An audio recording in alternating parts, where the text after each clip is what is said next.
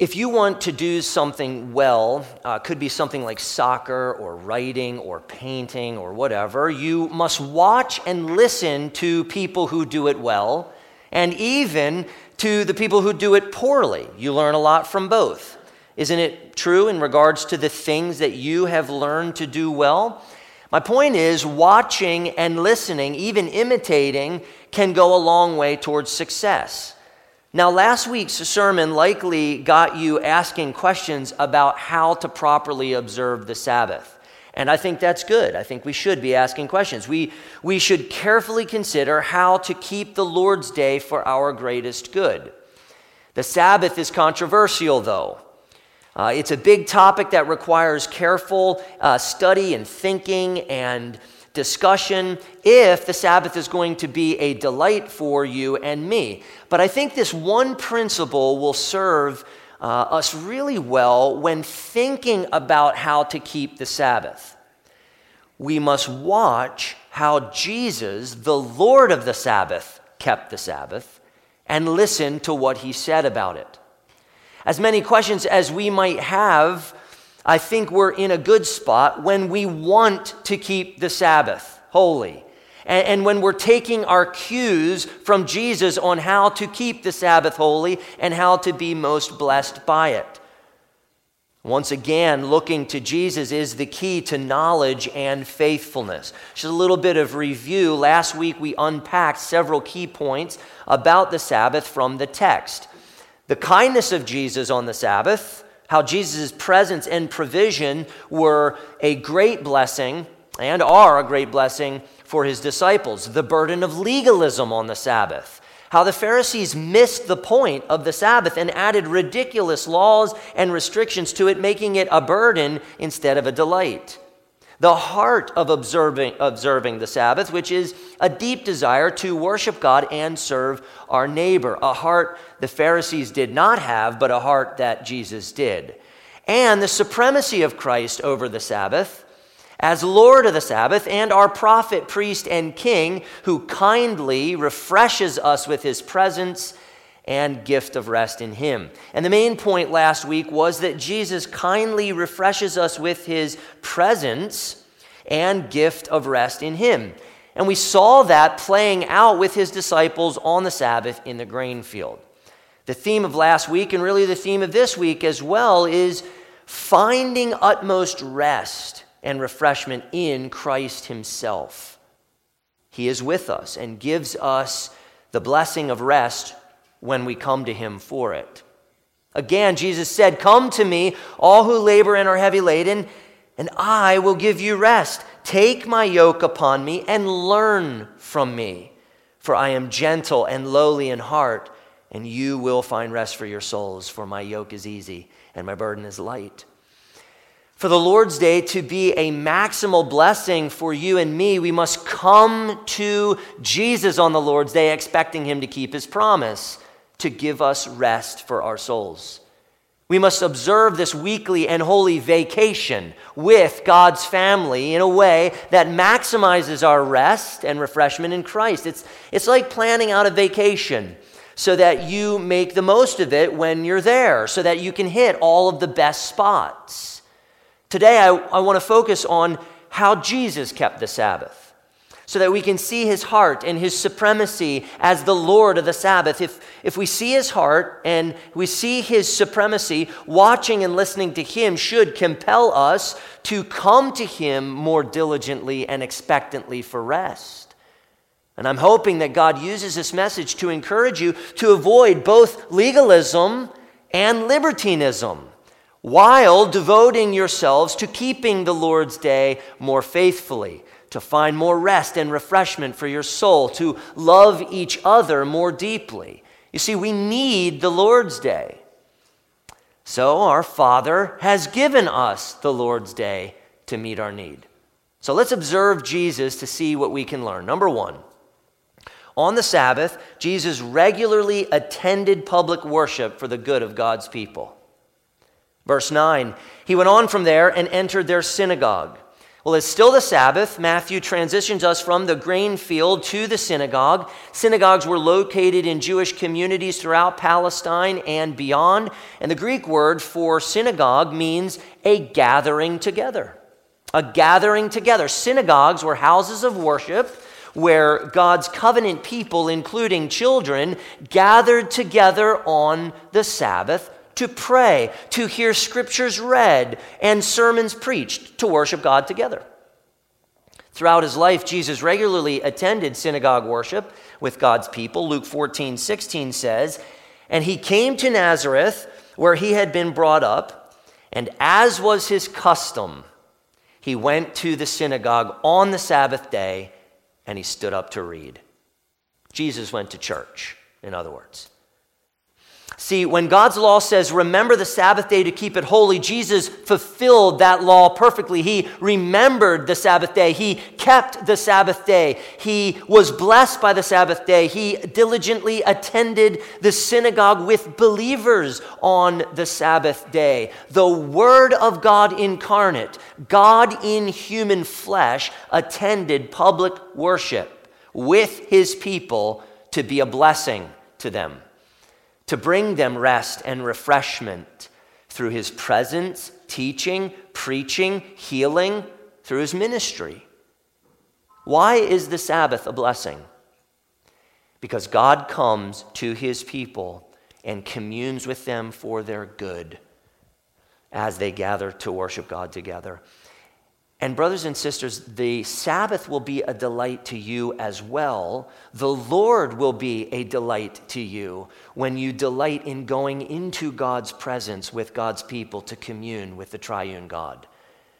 What is the Sabbath for you? Just something that you've always done, kind of always gotten up and gone to church? A day to get caught up on all of your work?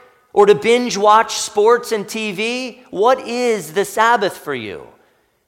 When the children of God gather to commune with their triune God, God serves them in a special and a powerful way. He comes and communes with them to kindly give them his good gifts, including rest and refreshment for their souls. Jesus, speaking now of his divine nature and presence, continues to come and meet with his people every Lord's Day. They must come to him for rest. Is going into God's presence with God's people, would you say that it is the highlight of your week? Jesus kept the Sabbath by going to public worship and blessing God's people. We must go with him to worship in order to receive blessings through the ministry that he provides. So let's come to Jesus diligently. Let's come to him expectantly.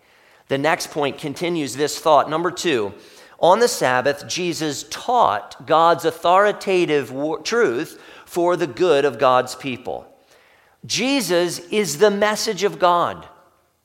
Jesus not only went to public worship in the synagogue, he went and read the scriptures and taught the people the scriptures. His teaching and preaching were the authoritative word of God.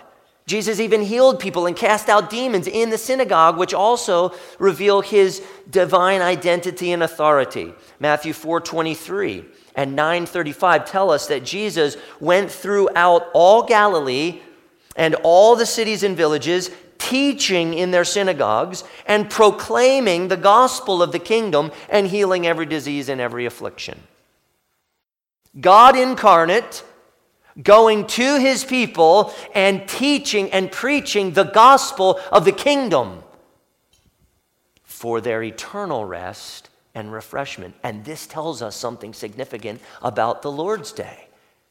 God truly serves us on the Lord's Day through his gift of gospel preaching. One of the biggest blessings in all the world is the word of Christ publicly proclaimed, preached to God's people on the Sabbath. You see, we identify with the Lord Jesus Christ when we separate ourselves from the world to assemble to hear God speak, because we actually believe he is speaking.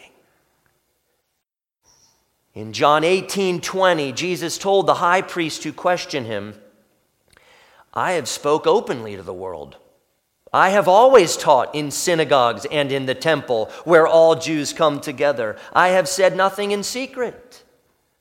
Jesus was a public, unashamed preacher of the gospel. His presence and his ministry communicated his supremacy and his love for God and his love for God's people. And as you read through the New Testament, who do you see being blessed most? Isn't it those who come to Jesus in true faith? Aren't they blessed the most? In Luke's account of this same event, it says, on another Sabbath, he entered the synagogue and was teaching. He was teaching. Mathew says, verse 10, if you would look at it, and a man was there with a withered hand, and they asked him, is it lawful to heal on the Sabbath? So that they might accuse him. The Pharisees asked Jesus a theological question in the synagogue on the Sabbath, but not to receive the truth by faith. Rather, they asked the theological question to accuse Jesus, to charge Jesus with wrongdoing, and to ultimately destroy Jesus. You see, they noticed a man with a withered hand had come into the synagogue to worship God, and they knew Jesus' ability and his willingness to heal.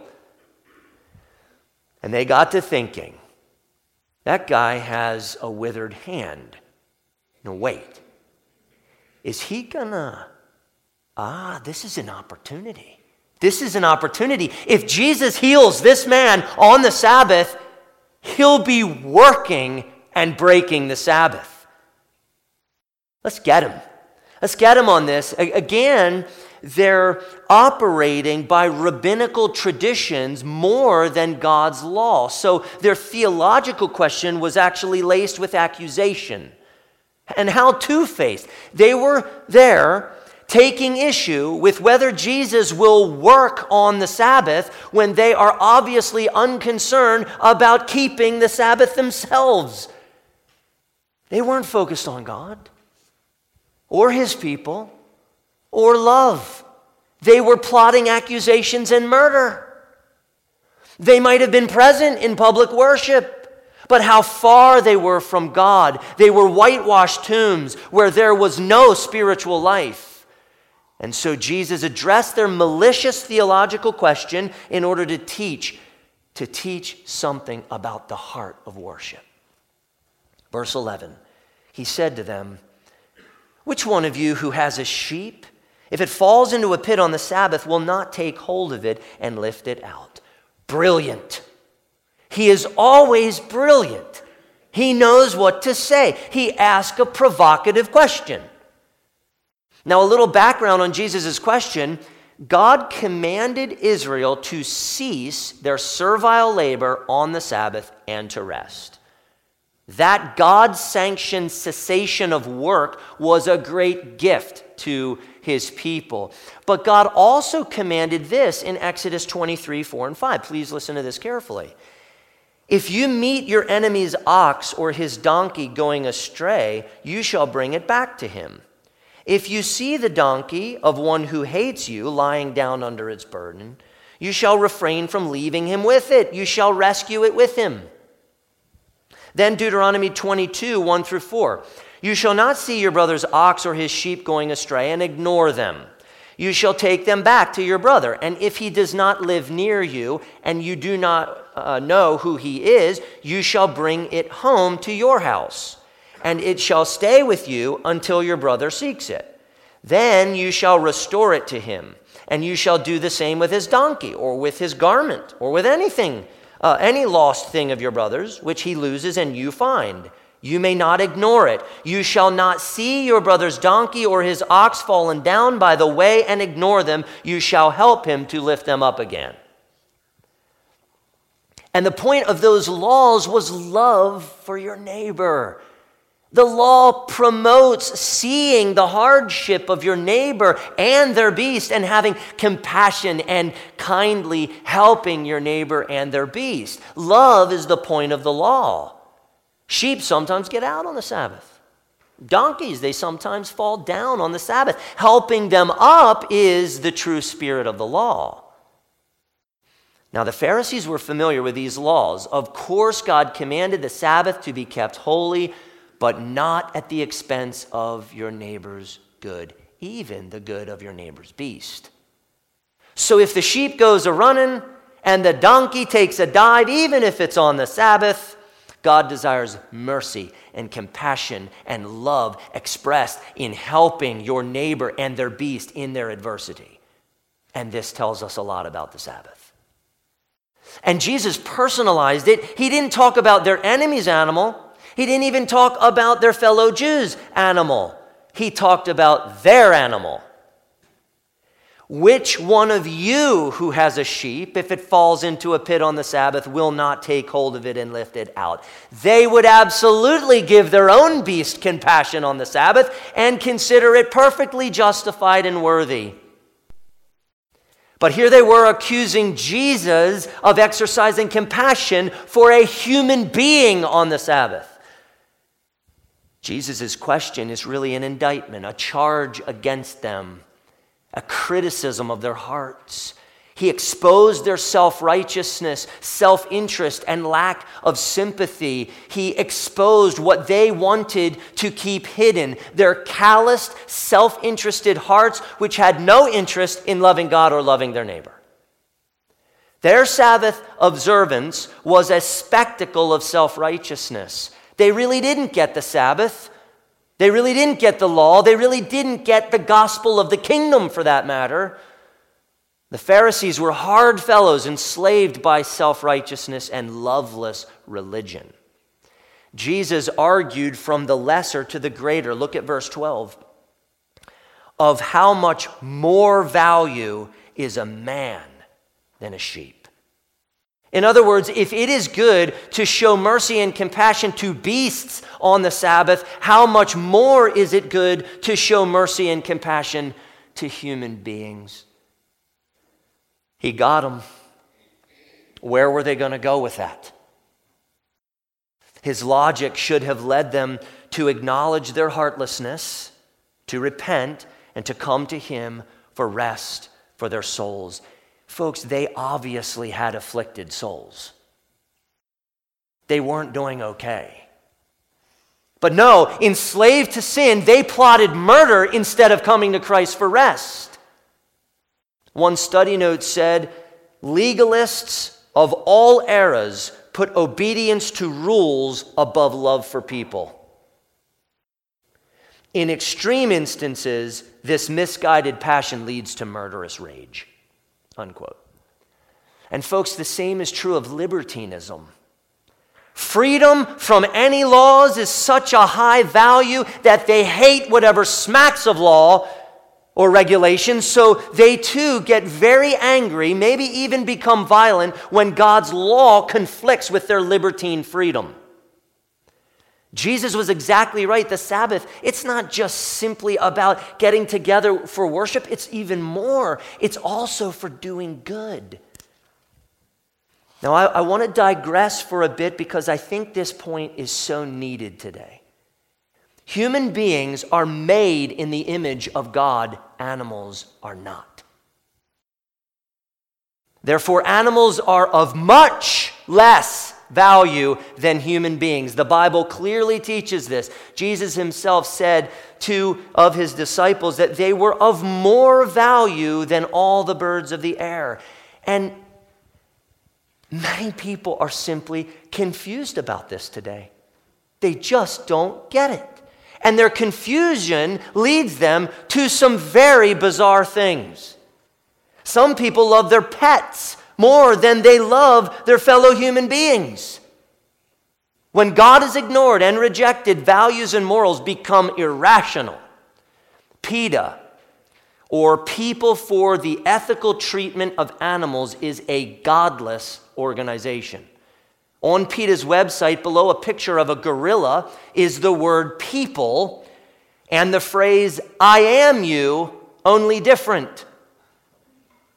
Then below a picture of a monkey stretching its arms out through a fence is the word ethical with the phrase, do unto others as you would have them do unto you. What a twisted application of God's word under a picture of an elephant is the word treatment and this phrase, animals are not ours to experiment on, eat, wear, use for entertainment, or abuse in any way. Now let me be quick to say this, that true abuse of animals is sinful. It is not obeying God and good stewardship.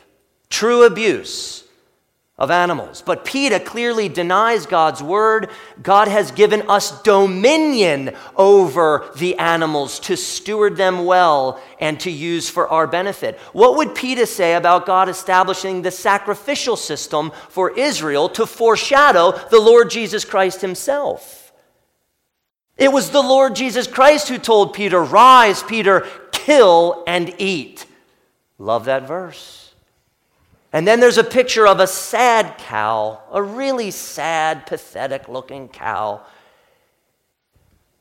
And below is the word animals, with the startling phrase, "We are all animals."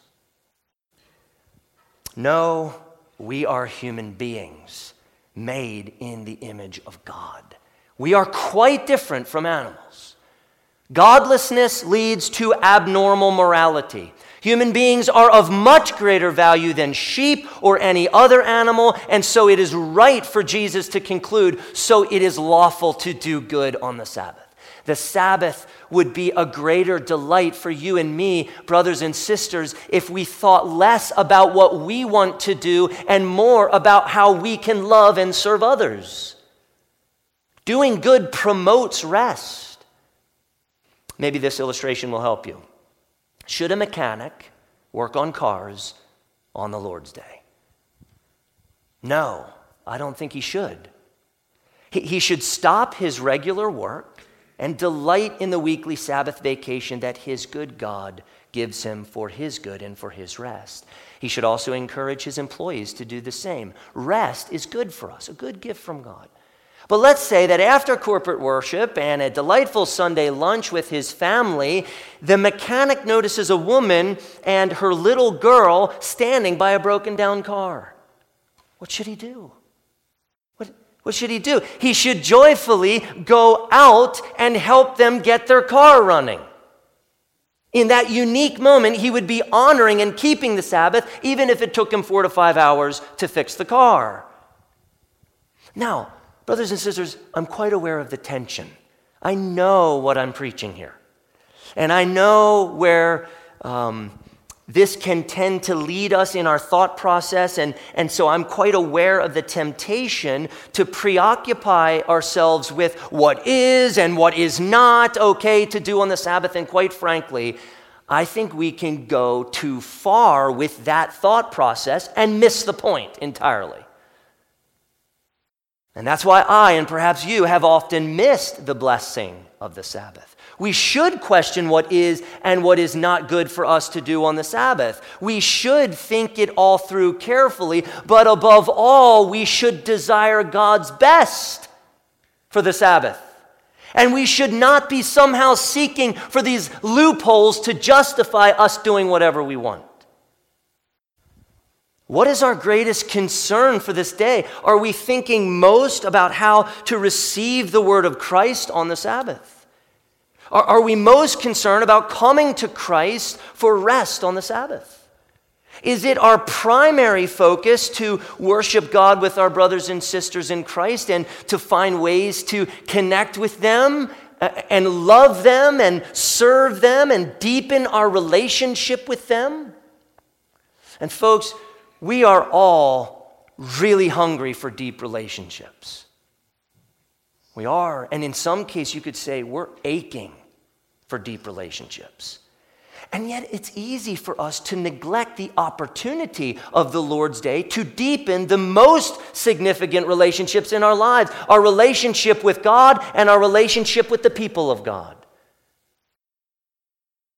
If we keep the Sabbath with our eyes toward our Father's provision of grace for us on the Sabbath, if we prioritize the church, our lives will be enriched, our relationships will deepen, and God will bless us. He promises to. Now, what did the baby Christians do in Acts 2 right after they were converted? And I find this really interesting. This is like the basics of Christianity. Baby Christians just got saved. They're brand new. And what do? Acts 2:42. And they devoted themselves to the apostles' teaching and the fellowship, to the breaking of bread and the prayers. In other words, they devoted themselves to the church. That's basic. That's like first steps, baby steps. Now, do you agree with Jesus' approach? Is the Sabbath for you an opportunity to be with Jesus, to learn from him, and to love and to serve his people? Take my yoke upon you, and what did he say? Learn from me, and you will find rest for your souls. He knows how to teach us how to find rest. Jesus is still doing good to his people every Sabbath or Lord's Day through the word and sacraments ministry and the fellowship and accountability of local churches. He's still loving and serving his people. Number 3, on the Sabbath, Jesus did restorative works for the good of God's people. Luke tells us that Jesus knew their thoughts. Mark says that Jesus looked around at them with anger, grieved at their hardness of heart. Jesus is the very embodiment of compassion and love. The Pharisees were filled with indifference and hatred, and that indifference and that hatred roused righteous indignation and grief within Jesus. You have to understand what angers Jesus. Hardness of heart angers Jesus. Jesus gets angry when people are spiritually unconscious. When people are hypocritical, when self-righteous people are not moved by the grace and glory of God and are not moved with compassion toward afflicted human beings. William Hendrickson said, do they fail to realize that their own wicked motivation is the grossest Sabbath desecration of all? A sin so damning that in the sight of the Almighty it constitutes a most grievous charge against them, unquote. Jesus was right to say, and if you had known what it means, I desire mercy and not sacrifice, you would not have condemned the guiltless. They didn't know what that meant because of their spiritual unconsciousness. So Jesus, he did good on the Sabbath. Verse 13, then he said to the man, stretch out your hand. And the man stretched it out, and it was restored, healthy like the other. Whoa, that's amazing. That's amazing. Was Jesus working on the Sabbath? Well, not in any way that profaned the Sabbath. His work was the restorative work of God, the restorative work of the Messiah, the restorative work of the great King. The King was restoring what had been corrupted by the fall. The poor man's hand was withered. His disability impacted every area of his life. He couldn't altogether work with that hand, couldn't properly embrace loved ones with that hand. He likely felt self-conscious, maybe even ashamed of his hand. He was disabled, restricted, hindered, and Jesus restored his hand. What grace for that man on the Sabbath from Jesus, the Lord of the Sabbath. That restorative work communicated to the people in the synagogue on that Sabbath day, at least this, one of these is not like the others. Jesus gave them all a lavish gift on that Sabbath day. He revealed his glory to them. He showed them divine compassion, supremacy, wisdom, power, and he gave them a taste of the kingdom of God. He showed them that he alone reverses the curse of the fall. This miracle shows that Jesus Christ, the Lord of the Sabbath, takes distorted, grotesque, deformed, defaced, twisted, and disfigured things, and he restores them. He was in effect telling them that day, behold, I am making all things new. What hope. Adam and Eve's sin and rebellion against God threw the entire universe into chaos. And it's not that the man's hand was withered because of some specific sin that he had done and God was getting him back, but rather his disability was the result of sin in paradise, a result of the corruption of creation because of sin. Sin distorts things. Sin disfigures everything. When God's anointed prophet, priest, and king restored the man's hand, it gave the onlookers a glimpse into the grandeur and goodness of the kingdom of heaven, the kingdom of God, the kingdom of Christ. It was truly at hand. This is what Matthew is trying to show us, and the logical connection is that if Jesus can restore a man's withered hand, he can also restore your withered soul. From afflicted to rested. By his power and his grace, he takes your distorted, grotesque, deformed, defaced, twisted, and disfigured soul and makes it new, people of God, restores it, heals it. He will even redeem your body at the resurrection so that one day you may be completely restored, completely whole, and can rest in God's presence forever. He is doing that in you, beloved. So then let us do good on the Sabbath. Let us do as Jesus taught, but seek first the kingdom of God and his righteousness.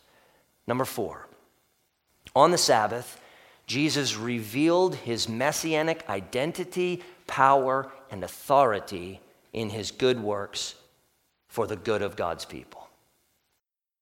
Brothers and sisters, something greater than the temple is truly here. What Jesus did on the Sabbath in the synagogue on that day many years ago tells us a lot. It tells us who God is. It tells us what God is like, what God is capable of, what God's agenda is, what his intent is for the Sabbath. When that man stretched out his restored and healthy hand, it confirmed the identity, authority, and power of Jesus Christ, the Messiah,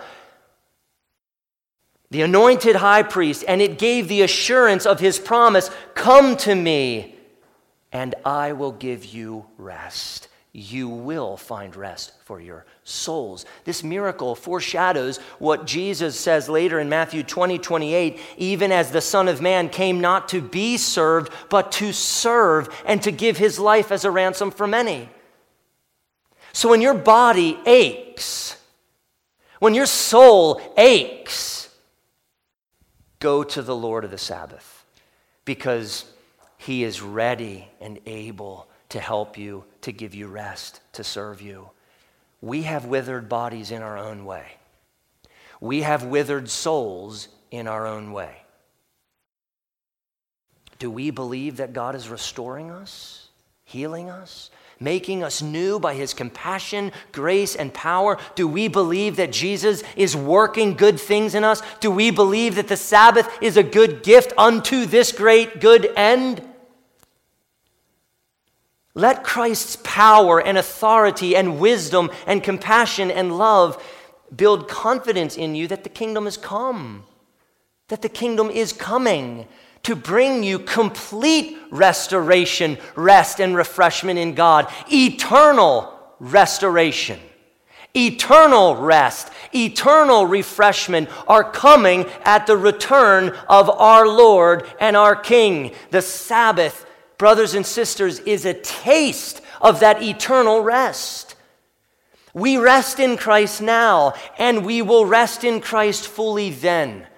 One of my favorite hip-hop songs spits these lyrics. The wilderness bride of Christ is his beautiful church, united and blessed in him through his sufferings and works. He traversed the distance. He lavishes, gives us his grace for this pilgrimage, and he's promised to give us Rest at the end of our journey. We long and we're yearning. We groan with the rest of creation. This tent is a burden. Death, it will murder us, but the Lord is preserving us. He'll raise our bodies and give us rest when the journey's up. What does the weekly Sabbath rest foreshadow for you but our eternal rest in the presence of God? This is Hebrews 3 and 4. So I want you to listen, O weary wilderness wanderers. In true faith, look to Christ, who is the greater Moses. In true faith, look to Christ, who is the greater Joshua, the preeminent deliverer, and trust that he is working restoration and rest in you now to lead you to the promised land of eternal rest in the presence of God. Are our time and attention on the Lord's day given most to the promised land of the end zone? Or the promised land of our eternal rest in God? Number 5, on the Sabbath, Jesus is calling you and me, all of his people, to delight in the Sabbath. Rest from your evil works and do good for the good of God's people. You see, the Pharisees laid burdens on the people, and they carried some heavy ones themselves. Verse 14 says, but the Pharisees went out and conspired against him how to destroy him. And Luke tells us that they were filled with fury. What hypocrisy! They accused the Lord of the Sabbath for breaking the Sabbath because with unparalleled compassion he healed a man's withered hand, yet they truly break the Sabbath and actively rebel against God because with much self-righteous fury they conspired to kill a man. So brothers and sisters, what does God desire for us on the Sabbath? I know this is a tough question to think through. I've been thinking through it for years, wondering. Asking questions, doing good things, doing bad things. So what does God require of us on the Lord's Day? I think to diligently attend the church of God. I think to gladly receive the word of Christ and sacraments with true faith as gracious provisions from our Heavenly Father, and to call out to our Father for his mercy and compassion and his grace and his love and his Holy Spirit. I think to rest from our evil works and to do good to others instead. To give ourselves to encouraging and serving and providing for others instead of serving ourselves. I think to go to Jesus for rest. And to do it all, and this is key, to do it all because we want to. Because we believe God and believe that the Sabbath is for our good. We want to. It's not a chore, it's not a burden. J.C. Ryle said, but to give the Sabbath to idleness, pleasure-seeking, or the world is utterly unlawful. It is contrary to the example of Christ. There you have it.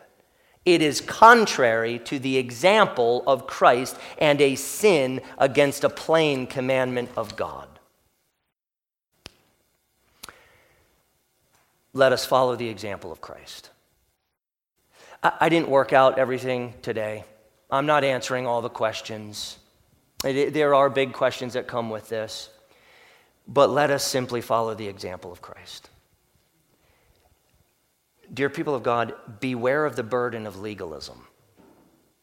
People of God, beware of the burden of libertinism.